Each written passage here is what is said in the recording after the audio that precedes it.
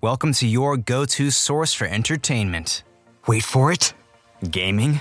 Wait for it. Anime. Plus Ultra!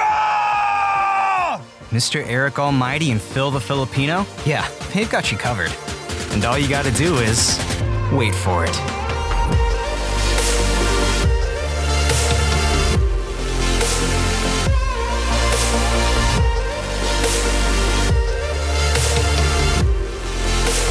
This is the Wait For It podcast. Hey, everybody. Welcome back to the Wait For It podcast. I am your co-host, Phil Smith, a.k.a. Phil the Filipino. And welcome to the very first edition of Netflix and Phil for 2023. We hope you guys had a safe and happy new year, and we are excited to bring you all the new content we have planned for you in the month of January and beyond. We have a lot of great stuff planned here at the podcast, so we cannot wait to share all of that with you. And for the first edition of 2023's Netflix and Phil, where else would I start but with Apple TV? I mean, come on, I have certain standards to uphold here. And if I'm not recommending at least one Apple TV show per quarter, then is this really Netflix and Phil? I don't think that it is. Now, if you're brand new to the podcast and you've never heard an episode of Netflix and Phil, it's where I take an opportunity to recommend different shows from various streaming sites such as Hulu, Amazon Prime, Netflix, of course. However, I have recommended probably the most from Apple TV, and that's because it is simply the best streaming platform that is available right now. It is also the cheapest. So the fact that more people aren't talking about some of these shows, outside of like Ted Lasso is probably the one that for sure has kind of broken containment of Apple TV and is in the zeitgeist. Like, it's everywhere. Everyone knows what Ted Lasso is. But other shows that I mentioned here in the podcast, such as Trying or Severance, two of the best shows I've ever seen, a lot of people are still very, very unaware that those exist. And that is certainly the case with this show that I'm recommending today, which is called For All Mankind. And it's actually a show that I wasn't really super aware of until recently. I was scrolling through some comments about an IGN post about Apple TV, and somebody in the comments had mentioned this show along with Ted Lasso. So I said to myself, hell, why don't I give it a shot and check it out? So, of course, I'm going to give you guys all the reasons why I think this show is very much worth your time. And once again, if you're brand new to the podcast, make sure you stick around to the very end, and I'll let you guys know where you can find all the rest of our content. Or if you're impatient, you can always just click that Linktree link in the show notes. If I do seem a bit off in this episode or a little bit more out of breath than I usually am, it's because I do have COVID for a second time, which sucks. I am doing okay, though. My symptoms have been relatively minor, which is great, so thank God for vaccines and the boosters and all that kind of stuff. But it is unfortunate, but I am on the mend and should be back to 100% very, very soon. Definitely before Brick City Anime Festival, which is coming up next month in February in Ocala. Cannot wait to see all you guys again for those of you that are going to be attending. Well, let's talk about the show For All Mankind. It is a sci-fi drama centered around the space program. And the premise here is, in an alternate timeline in 1969, Soviet cosmonaut Alexei Leonov becomes the first human to land on the moon. This outcome devastates morale at NASA, but also catalyzes a U.S. effort to catch up. With the Soviet Union emphasizing diversity by including a woman in subsequent landings, the U.S. is forced to match pace, training women and minorities who were largely excluded from the initial decades of U.S. space exploration. Executive producer Ronald D. Moore explained how history had been different in the series. Quote, Sergei Korolev was the father of the Soviet space program. In our reality, he died during an operation in Moscow in 1965. And after that point, their moon program really never pulled it together. Our point of divergence was that Korolev lives, and he made their moon landing happen. I'm not the biggest fan of sci-fi, and I've never really had a huge interest in things such as space or NASA. But the idea of an alternate timeline where the Soviet Union essentially kicks our ass in the space race was very, very intriguing to me from the get-go. Now, again, since this sci-fi setting isn't necessarily the most intriguing for me on its own, this would not work without excellent main characters, and there are so many to choose from here. Now, from the jump, I think in the first couple episodes, I think a lot of people would probably feel like they could pinpoint exactly who these characters are, what type of role they'll play, and what type of role they will always play. Joel Kinnaman, who a lot of you may know from the Suicide Squad, he plays Rick Flag. He plays one of the main characters named Ed Baldwin, who is this kind of legendary, well-known astronaut, and you kind of slot him into the role of just kind of toxic alpha male, right? And he does have some of those tendencies. But Joel Kinnaman brings a whole bunch of layer to this character that I simply did not expect. Same thing when it comes to his counterpart, which is Karen Baldwin, his wife, played by Chantal Van Santen. Once again, another character that you just place into a box. You see her, you see the way she carries herself, the way she dresses. She is this quintessential Stepford wife and mother, and that is who she is going to be throughout the entire series.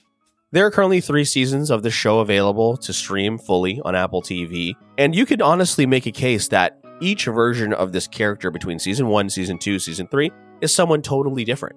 And when writers and directors are able to pull that off, it's simply one of my favorite things in television. 2 other characters that are a couple of my favorites but frustrate the absolute hell out of me, Gordo and Tracy Stevens. They are husband and wife, and they are extremely toxic. They're a powder keg about to explode. Gordo is played by Michael Dorman. Sarah Jones plays Tracy. They are essentially billed as this dream couple as they were both pilots. Gordo has already been an astronaut, and Tracy is one of the women that they bring into the space program to try and qualify to be an astronaut in an attempt to catch up to the Soviets, bringing women onto the program. And again, one of these characters in the very beginning, you're just rooting so hard for to succeed. And then in another season, they become one of the most frustrating and annoying characters in the show as well. Again, it's just a testament to really excellent writing, and I was very impressed with how they pulled it off. Another character who is great in this is Ren Schmidt, who plays Margot Madison. She is the woman in charge who takes everything seriously and doesn't really ever find time to do things for herself. She's essentially sacrificed any type of personal life for the sake of her career. And without good reason, she's damn good at her job. But again, it is also nice to see her fleshed out and kind of loosen up as seasons go on. One actress that I recognized from another show I used to watch all the time, which was Lost, Sonia Walger, who plays Molly Cobb. Molly Cobb is another one of the women who is brought into the program to train to be an astronaut. And she is an extremely successful pilot. She's a little bit arrogant, and for good reason. She's excellent at what she does. But she is also incredibly stubborn and often butts heads with everybody else. Chris Marshall, who plays Danielle Poole, and I apologize if I'm not pronouncing her name correctly. Danielle Poole is another one of my favorite characters here in the show. She is another woman that's brought into the program, and she knows very well from the beginning that she is brought in as the token black girl to this group. So she knows that the deck is already stacked against her more than it already is being a woman. And not only that, she does have a husband that is returning from Vietnam, and if you know anything about that war, a lot of soldiers that came back from there did not come back the same person that they were before. Honestly, I can continue to talk about some of these characters. There's just so many. Jodie Balfour as Ellen Wilson. Noah Harpster as Bill Strausser. I didn't even get to talk about Coral Pena, who plays Aleida. Aleida is an interesting character because we meet her in the very beginning of the show as a teenager who is an illegal immigrant coming over the border from Mexico into Houston. And when you first meet her, you're really kind of unsure about where her story is going to go, and then it slowly unfolds, and it's really, really great. One thing about the show that may be holding it back from a larger audience, at least from what I can see, is there are not a lot of mainstream names. Again, Joel Kinnaman and Sonia Walger were the only 2 that I recognize, but that doesn't mean that there isn't a lot of talent here. And I think that's something that's kind of frustrating, is people are really hesitant to go into a show in which they don't know any of the actors or actresses. And listen, I totally get it. I understand, we are very, very limited in our free time. And that's why I do series like this, because I want to let you guys know what is worth your time. And I can tell you with a lot of confidence that you will be happy that you spent time with this show. Now, each episode is anywhere between, I would say, probably an hour to an hour and 15 minutes, depending on, where you're at in the season. Of course, season finales can be a little bit longer. But this show hits a lot of the things that I'm always looking for. Do I get frustrated with characters not because the writing is shit? Do I get frustrated because the characters are making dumb decisions? Do I cheer when they succeed? Do I cry when they fail? Things like that. All these things are at play here, especially in the season 2 finale, where I was just an absolute wreck, where something happens that is incredibly tragic, but it happens in a way that you're still proud, I guess is the way that I'll say it. Obviously I'm not going to give anything away. You guys definitely need to go check it out. So from the outside looking in, you're thinking, oh, this is just going to be a show about NASA, but it's not. It's about the astronauts. It's about the families. It's about the people that work within NASA, from the engineers to the people that scrub the toilets. Each and every single person within this program plays an integral part to what is happening. Yes, the ultimate goal is let's get on the moon.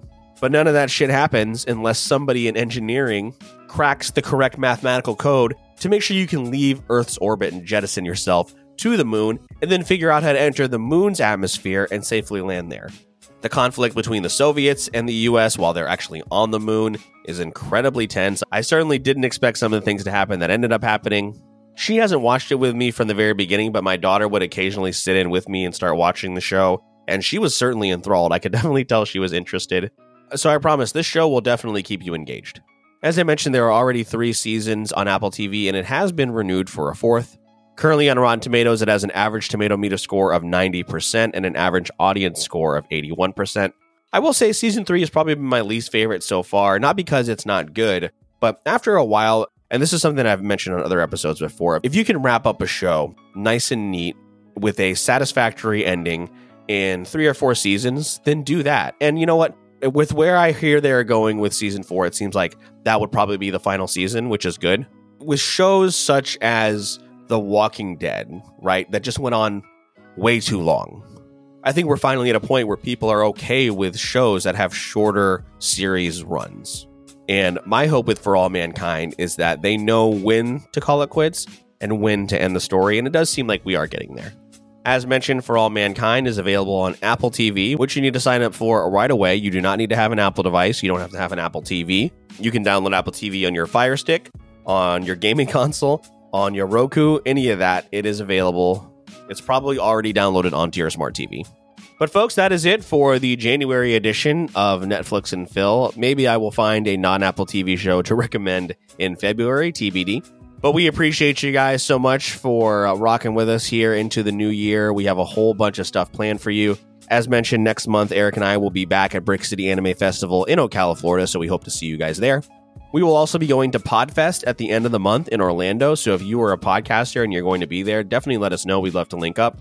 And we have a great lineup of episodes for the remainder of the month, including the return of Illuminati. Eric has an episode of The Game Room Where It Happens coming up at the end of the month with our friend Dylan from Friendly Neighborhood Gamers.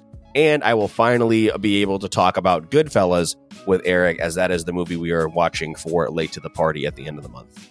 Don't forget, you can find us on all podcast streaming apps. And if you find yourself listening on Apple Podcasts or Spotify, please do us a huge favor and leave us a 5-star review. Make sure to check out the show notes for the link tree to all of our social media, as well as our YouTube page. And for Facebook and Instagram, that's at Wait For It Podcast, and on Twitter at Wait For It Pod. Folks, I am Phil Smith, a.k.a. Phil the Filipino, and do not forget, we release new episodes every Monday and Wednesday, and all you got to do is wait for it. So, I heard you're looking for a go-to source for entertainment. Wait for it. Gaming. Wait for it. Anime. Plus Ultra! Mr. Eric Almighty and Phil the Filipino? Yeah, they've got you covered. And all you gotta do is wait for it.